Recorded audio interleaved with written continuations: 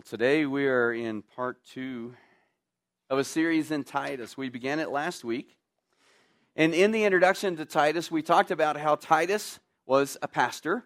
The Apostle Paul had spent quite a bit of time with him, so he had mentored him. In fact, he calls Titus my true son in the faith. So most likely, Titus was led to the Lord by Paul. Now, Titus was a Gentile, but he was going to preach to Gentiles, so that was good. Not like Timothy. Timothy was going to preach, or he was going to be around the Jews a lot, so Paul had him circumcised, so that wouldn't be a stumbling block for the Jews. But Titus, Paul sent to Crete. And if you remember, last week we talked about that he was sent there for a specific reason. He was sent there to set everything in order, or set in order what remained, is the way Paul said it, and to appoint elders in every place. So today, we're going to get to the place where we talk about elders. Now, I know that sounds like a weird word in Baptist circles, doesn't it? How many of you have been a part of a Baptist church that had elders? Anybody? How many of you have been a part of a Baptist church? You're going to find out that you've been a part of a Baptist church with elders, because elder is a pastor and an overseer. The elder, pastor, overseer. In Scripture, whenever it talks about any of those guys, it's always talking about the same guy. That's one person in Scripture. Did you guys know that? You do now. So if you've been a part of a Baptist church where there was a pastor, that pastor was an elder.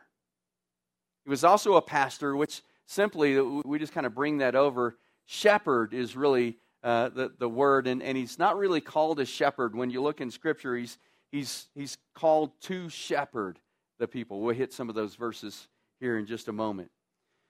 But the Apostle Paul was writing to Titus, and he told Titus to set up, put in order everything that remained, and set up elders in every church. Now, there's some discussion on whether there were multiple elders in churches, or whether he meant an elder in each church in the city.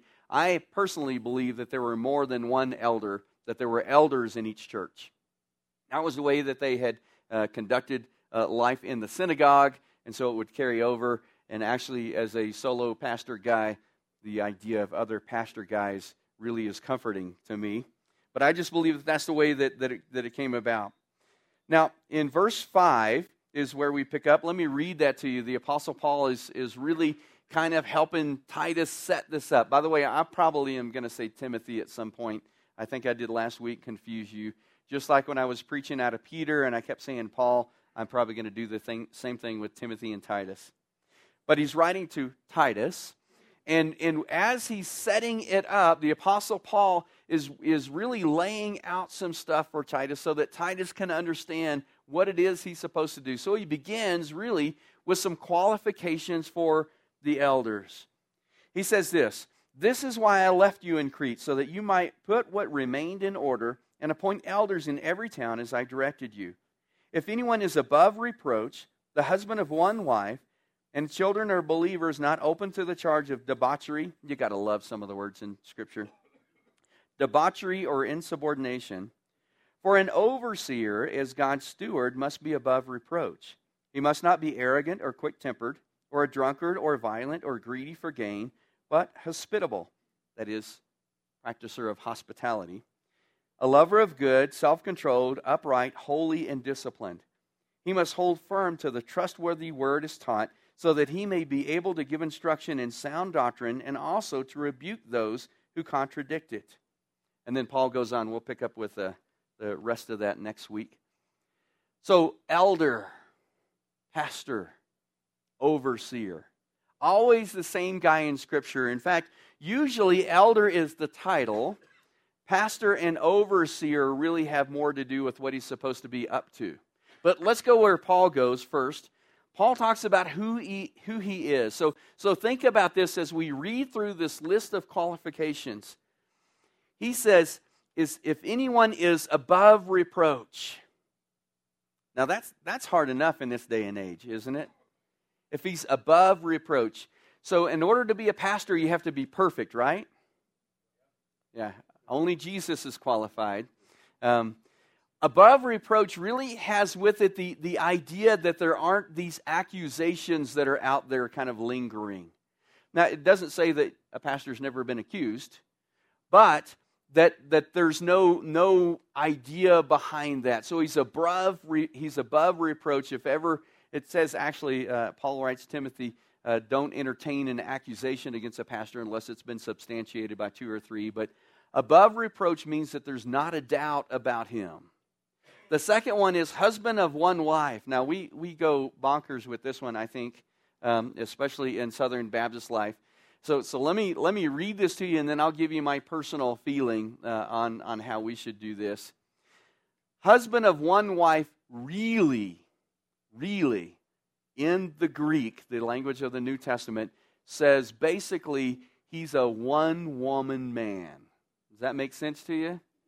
It doesn't actually use the word husband, that's implied.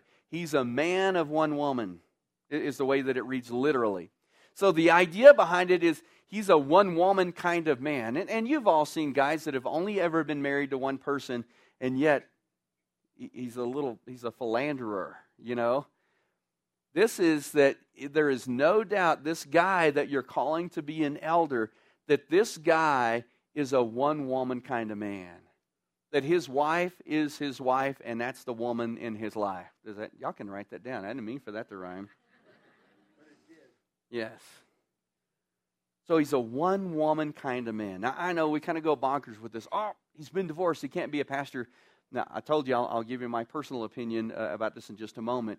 But let's let Scripture say what Scripture says. Scripture doesn't say not divorced. There's a way to say that in the Greek. It doesn't say that. It doesn't say that he has to be married. Right? Are y'all tracking with me? It just means that the way he treats his wife, particularly in this case, it's assuming that he has one, is that he's a one-woman kind of man. And that's the kind of guy you want for a pastor, right? He's a one-woman kind of man. Now let's go to this. We just did this in Sunday school, so this is not Scripture, this is Larry. This is my personal preference, my personal opinion on how we should do this. Because it says that he's above reproach, I think it's better if the pastor hasn't been divorced. Does that make sense to you? I can't imagine what it would be like to be a pastor because I haven't really seen a divorce that was all nicey-nicey. It might have started out that way. Well, it didn't start. It might have at the divorce that way, and then it turns ugly. But I can't imagine what it would be like for a pastor to be up here preaching on fidelity in a marriage and, till death do us part, and his ex-wife comes in and sits down. That'd be uncomfortable, wouldn't it? So for me personally, now let Scripture say what Scripture says. It doesn't say he can't be divorced. It doesn't say he has to be married even. But I think it's better if a pastor is not divorced. I just think that takes a whole lot of stuff out of the way that's not going to be a problem. And that helps him to stay in that above reproach area. I don't think he has to be married. Scripture doesn't say that he has to be married. Let me go back up. Scripture doesn't say that he has to be married, but I think it's a good idea if he is. And especially as we hit some of the other things. First of all, boy, a single pastor, he I don't know how that would work even. It's a partnership in ministry with Cynthia and me. And I just think it's better. That along with the above reproach, that takes out a whole bunch of things that might be a problem if you have a single pastor. I met single pastors that were great. And then they got married. No, I'm kidding. But they probably got married because they realized, God said it in the Garden of Eden, it's not good for man to be alone. The implication is no telling what he's going to end up doing. No. I think it's better if your pastor is married to one wife, the same wife. Then he says that children are believers not open to the charge of debauchery or insubordination. That, boy, this is hard. We live in America, the land of choices and votes, don't we? And we think, I deal with this a lot with parents, when we're talking about the faith of our children, they say, they have to decide for themselves. at some level, that's true. And yet our mandate as parents in Scripture is to raise up our children in the discipline and the training of the Lord. That we're to teach our children to follow the Lord, to follow God. That we are to teach our children to come to the place where they come to faith in Christ. And I know in our world of choices and our world of votes, that just doesn't sound very American-y, doesn't it? That didn't say any of that, right? Doesn't sound very American, does it? And yet in Scripture, we are taught to teach our children to do it. It's not a choice. I don't see anywhere in Scripture where it says, parents, you let your kids choose whether they want to follow God or not. I just don't see it. And so the thing here is that the children are believers. Can you make a child come to faith in Christ? Boy, I wish. There's some adults I wish that would work with. You can't, but as parents, we can teach them to. We can bring them up that way. For a pastor, and this is hard, for a pastor, what it's saying, it's not saying he has to have kids, but if he does have kids, that his kids need to be God followers. His kids need to be followers of Christ. That they can't be the word debauchery. I love this. In a little bit, we're going to get the filthy lucre. That's the King James Version. I like that. You can't translate that any better. Filthy lucre. The debauchery, that they're not wild and crazy. And listen, how many of you have known personally, or at least you know the stories of those pastors' kids? Well, there's the pastor's kid. I tell you, the reason for that usually is they spend a lot of time with the deacon's kids. I'm teasing. This actually, a lot of these, if we were to put the qualifications for a pastor alongside the deacon, they parallel in a lot of ways. This is one where they don't parallel. It's not called for a deacon to have pastors' kids who are believers and who are not accused of debauchery or insubordination. That's a rebellion. And a little bit later, we'll talk about, when we talk about what a pastor does or what an elder does, I'll explain that, why that is, I believe. But his kids have to be followers of Christ. They have to be ones that people look up to. And is that hard on a pastor's kid? Yeah. Listen, these qualifications are hard on a pastor. But he says, if he can't manage his own household, how is he expected to manage the household of God? And that's hard. Don't you wish you could make people believe something? Don't you wish you could make people? I wish. So that's a tough qualification. The other one is not arrogant. That one shouldn't be tough. If you're walking in the Spirit, you should exhibit the fruit of the Spirit, the result of the Holy Spirit living in you. He's not arrogant. He's not prideful. He's not conceited. It says that he's not quick-tempered. The word here really means soon angry, that he has a long fuse. And he does have a fuse. It doesn't say that he never gets angry. It just says that that's not like the quick thing. And these are tough things. That he's not a drunkard, you'd hope. I mean, that's why we serve grape juice on Communion Sunday. Somebody's got to drink this stuff afterwards now. It's grape juice. We do that here. What this really means, it's a funny way to phrase it, and so it makes me think it's a euphemism in the Greek, that he's not known for being near the wine. He's not a lover of wine. I think the King James may translate it, he's not addicted to much wine. He can be addicted to a little, but not addicted to much, is the way that reads. But you get the idea that he's not known for drunkenness. He's not known for drinking. You don't want a pastor who's known for drinking unless it's coffee, and then that's okay. Yeah. That he's not violent. Goodness, I hope not. Really, the idea behind this is that he's quarrelsome. You don't want a pastor who's quarrelsome. He's argumentative. He's always stirring stuff up. I mean, the pastor is the one who's supposed to help keep it together, not stirring it up. That he's not greedy for gain. And the King James here says something about filthy lucre. That you just can't get any better wording than that. He's not greedy for gain, that he's not in it for himself. And this can deal with power. This can deal with stuff. It can deal with money, but he's not in it for himself. Isn't that 100% the opposite direction of the heart of a shepherd? The heart of a shepherd is in it for his flock, right? That he's not in it for himself. That he's hospitable. That is, that he's fond of guests. It helps if you like people, if you're going to be a pastor. Actually, it's required. That he actually likes people.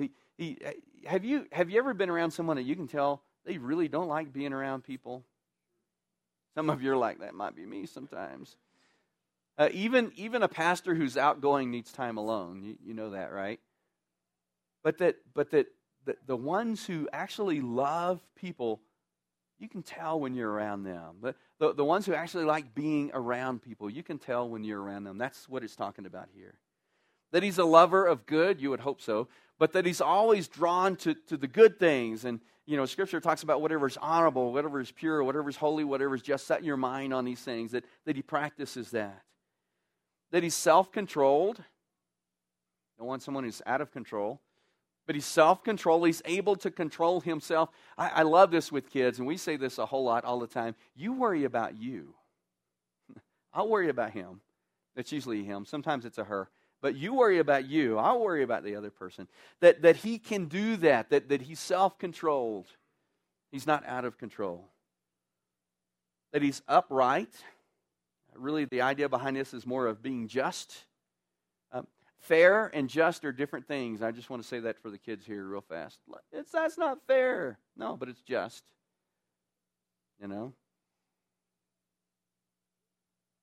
That he's holy. Now that right there sounds unattainable for all of us, doesn't it? Holy in this sense does not mean without sin. Holy means that he lives a life of purity. That his life, for those of you who went on the men's retreat, he doesn't live in the third circle. He doesn't live in the flesh. He may end up there occasionally, but he lives in the Spirit. And then finally, that he's disciplined.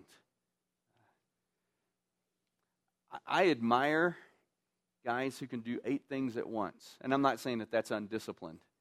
I'm not that guy. I can barely talk to you while I'm texting somebody on my phone or while I'm typing on the computer. But the idea of discipline here is that he is able to discipline himself. That he's not here and there and wandering just over here, squirrel, and then he goes over here and that he's all over the place. And if you think back to what a pastor does, what an elder does, and we'll get to that in a moment, that's really necessary to lead the flock, isn't it? That's your discipline. I would add to that, just for me, focused. Man, I don't want somebody who's all over the place to be leading a church. I want someone that occasionally gets distracted, but I want somebody that is disciplined, that he can stay the course. That's who he is, what he does. And we're just going to stick with, there's a lot more in Timothy, actually all through Scripture. I'll read a few at the end that'll kind of give you an idea. That one, Titus. He does say more in Timothy, though. I'm just trying to dig my way out of the hole here. So what he does, well, in verse 7, it says, for an overseer. So first what he does is he oversees. The idea is that he is, some of these are going to sound harsh, and I think Scripture did it, not harsh, but really firm. I think Scripture did it this way to kind of get our attention. But he is the one who runs the church, if you want to put it in that sense, who oversees the church. And I'll tell you, we'll hit this in Timothy, and I meant to say Timothy this time. We'll hit this in Timothy when we get there in a few weeks, maybe. But I've seen that get messed up, particularly in Baptist churches, mainly because that's just the only experience that I've had as a believer with churches. But the pastor, the elder, is the one who oversees. That means he leads, he guides, he gives direction. I always get scared from my brothers in other churches when they say, I had to get the approval of the deacons for that. and our deacons are here, so I had to get the approval for the deacons for that. And I say, brother, can you show me in Scripture where the deacons approved something? Now there is time, particularly like the council in Jerusalem, where they called the spiritual men together, and the deacons are included in there with the pastors. But the deacon's job, we'll get it in Timothy, is to deek. That's what they do. I'll translate those into English. Deacon is actually a transliteration of a Greek word that means servant. The servant's job is to serve. The elders are called to oversee, to manage. That's why I said we'd get that. Yeah, I said I'd do it today. That's why that qualification is there for the elders, but not for the deacons, that the elders be able to manage their household well. Now, I would say that's like just a godly guy thing, but it's a requirement for a pastor, that he's able to manage his house well. And I've just seen, there's so many deacon pastor jokes. I've just seen where the deacons and pastor get at odds with one another. It's usually over control or power of something. And that ought not be. And if we understood really the roles of deacons and the roles of elders or pastors, it wouldn't be an issue. So he oversees. He's the one that manages, if you want to. I don't like the word managing that much. I like the word leader better, but he's the one who manages. He's the one that oversees. He's the one that gives oversight for the church. And that includes making decisions. Now, I know some of you are going, yeah, but I don't know if I want to entrust all that to one guy. That's one of the reasons that I think in the early church there was more than one. I think that's the healthiest. But look at the qualifications for this guy. I think that's why the qualifications are so high, is because of what he's called to do. Not only that, but he teaches. He says, verse 9, he must hold firm to the trustworthy word as taught, so that he may be able to give instruction in sound doctrine. So he teaches, he gives instruction. That's the job of the elder, the pastor, the overseer. Again, that's one of the other places when you line up the qualifications with a deacon and an elder, that's where it's different for the elder than it is for the deacon. The deacon's not called to teach. He gives instruction. That the idea behind this word teaches here, or give instruction, is to exhort. I like that.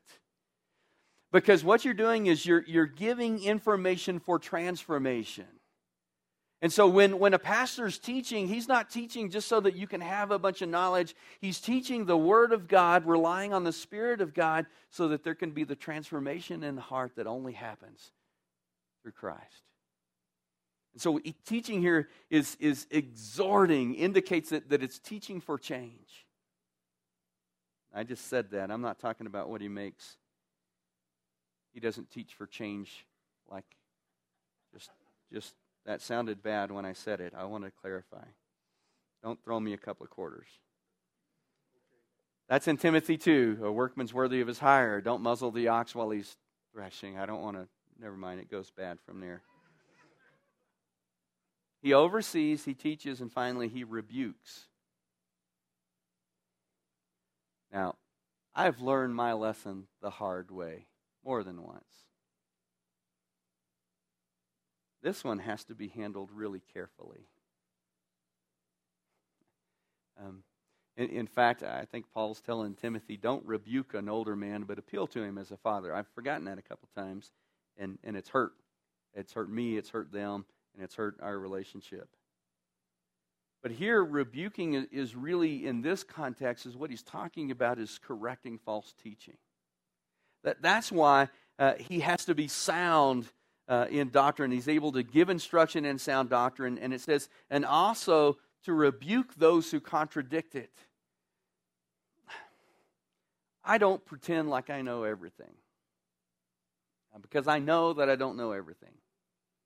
And I used to say this a lot of time, and somebody would get on to me. I never understood why he got on to me, but he did. So I try to pay attention to that. I don't even know the things that I don't know. He goes, oh, you're in trouble. So if I knew what I didn't know, then I would know it, and it wouldn't be something I didn't know. I said all that to say this. I know that I don't know everything. But I know what I know. And sometimes it's the job of the pastor, it's the responsibility of the pastor. Not sometimes, it's always a responsibility. But sometimes he has to correct teaching that's in error. We won't get into that a whole lot this time because that's what the next message is about. But listen, let me just give you a little word of caution. You can hear anything these days. You can podcast anybody. You can Google. Good grief! The research papers nowadays. Google is what they go for. Fortunately, they still have online libraries. That's a better source. But you can find any teaching out there. There is a group of people, and I think they're serious in this, who have, it's this movement to help people understand that the world is really flat. And the funny thing is they have members around the globe. And they say that. I didn't have to make that up.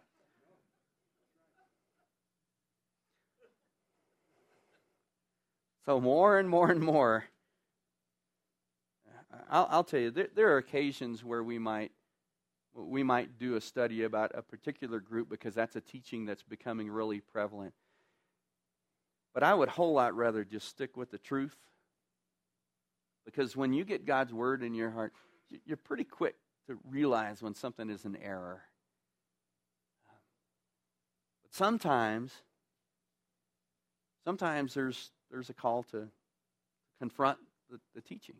Whether it's teaching that's in our world or teaching that's happening here. And that's the job of, I wouldn't say job, it's the responsibility of the elder, the pastor. Let me read to you a couple of things, just a few verses, and then we'll enter a time together as a family in communion. Acts chapter 20, this is the Apostle Paul, and he's writing. He'd called the elders together. He says, pay careful attention to yourselves. Pastor can't forget that he's also a follower of Christ. Pay careful attention to yourselves.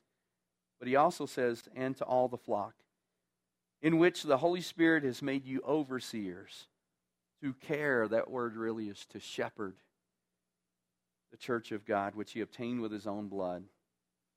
1 Timothy 5:17, let the elders who rule well be considered worthy of double honor. That's a word that we don't like, rule. Let the elders who rule well. Anybody in here looking for somebody to rule over you? Did you wake up this morning and say, I'm looking for somebody? Well, you have lots of people. But Jesus, yeah, we always want, he's the first one. But let the elders who rule well be considered worthy of double honor, especially those who labor in, my translation says preaching and teaching. It's actually labor in the word. I like that. We strive, we sometimes anguish over, God, how in the world can I get this across? And then the words of my first pastor I served under, Joel Robertson, come to me and he said, Larry, the same Holy Spirit who was working in you while you were preparing that message is the same Holy Spirit that's going to take it to the hearts of the people who are here. 1 Peter 5:1-3. Peter, who was an elder, I don't know if you realize that all the apostles were also elders. So I exhort the elders among you as a fellow elder and a witness of the sufferings of Christ, as well as a partaker in the glory that is to be revealed. And here's what he exhorts them to do. Shepherd the flock of God that is among you, exercising oversight, not under compulsion, but willingly as God would have you, not for shameful gain, filthy lucre, I just love that, but eagerly, not domineering over those in your charge, but being examples to the flock. And then finally, Hebrews 13:17, this is to the people. Obey your leaders and submit to them, for they are keeping watch over your souls as those who will have to give an account. Let them do this with joy and not with groaning, for that would be of no advantage to you. So why would a pastor preach a message about pastors? I'll give you two really good reasons. One, it's in the Bible. We need to preach the word, all of it, the whole counsel of God. The other is, I think the more we can understand what a pastor is and what a pastor does, I think the better off I am if you understand that. And I think the better off you are if you understand that. And to let you know that I take very seriously the call that God has given to me to be a pastor. He called me in 1984. I was 3 years old. I'm kidding. I was older than that. Falls Creek. Somebody, I get this a lot. Larry, how did you know God was calling you to be a pastor? I said, well, I couldn't do anything else. No. The best way that I can describe it to them is it was so similar to my call to salvation. I don't know how your call to salvation was, but for me, Sunday night, we had a guest pastor, it might have been an evangelist that was preaching, and boy, every word just drove home in my heart. And I knew he was talking right to me. I actually, you might have heard the story before, thought my aunt had gotten to him and told him what a dirty, rotten scoundrel I was and how I needed Jesus. And it was just so clear.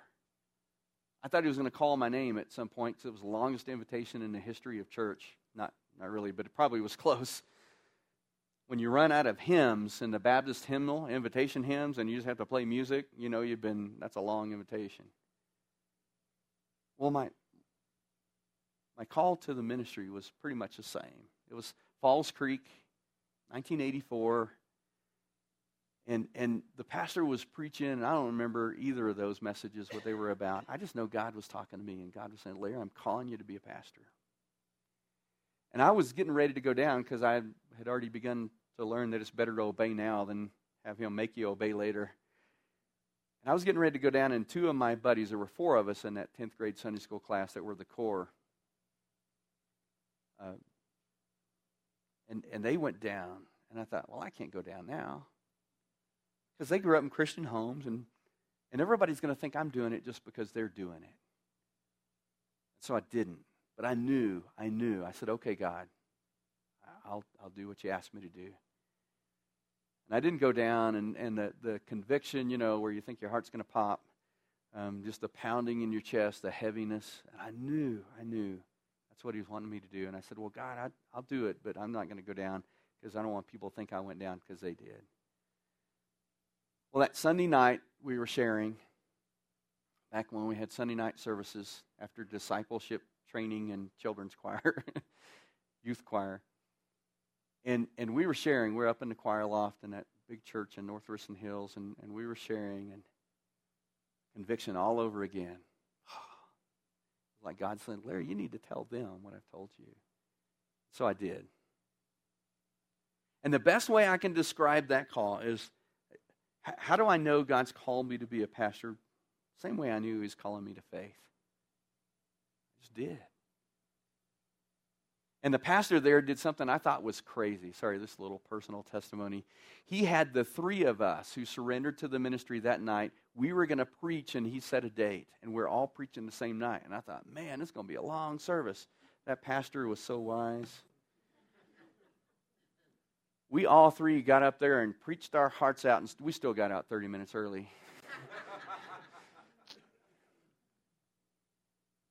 I want you to know that I take this really seriously. And I know that it's different for a pastor's family. They know, Cynthia, when she and I first met, it wasn't very long, she knew that God called me to be a pastor. It wasn't a surprise for her later. It's different. And that's okay.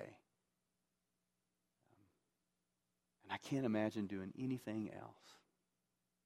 Not because I don't know how to. I've worked in graphics for a little while. I was in construction for a little while. I've done some other things. But because this is what God has called me to do. Wow, I think this was a message for me, not for you guys. So let me just challenge you as we close this portion and prepare our hearts to take communion. By the way we do communion here is if you have made a public profession of faith in Jesus Christ as your Lord and Savior, I invite you to join together with us as the family of God.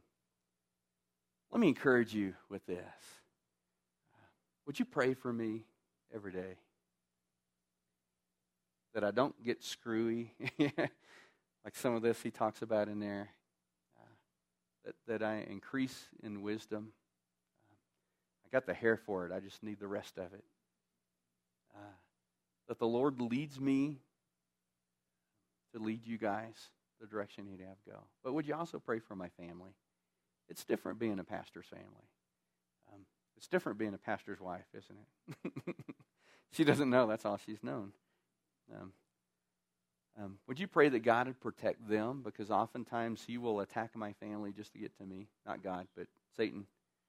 That God would protect them from the enemy. And would you pray for our church? I honestly believe that God has some big things in store for us this year. We just need to be obedient in the direction that He leads. Let's pray. Lord,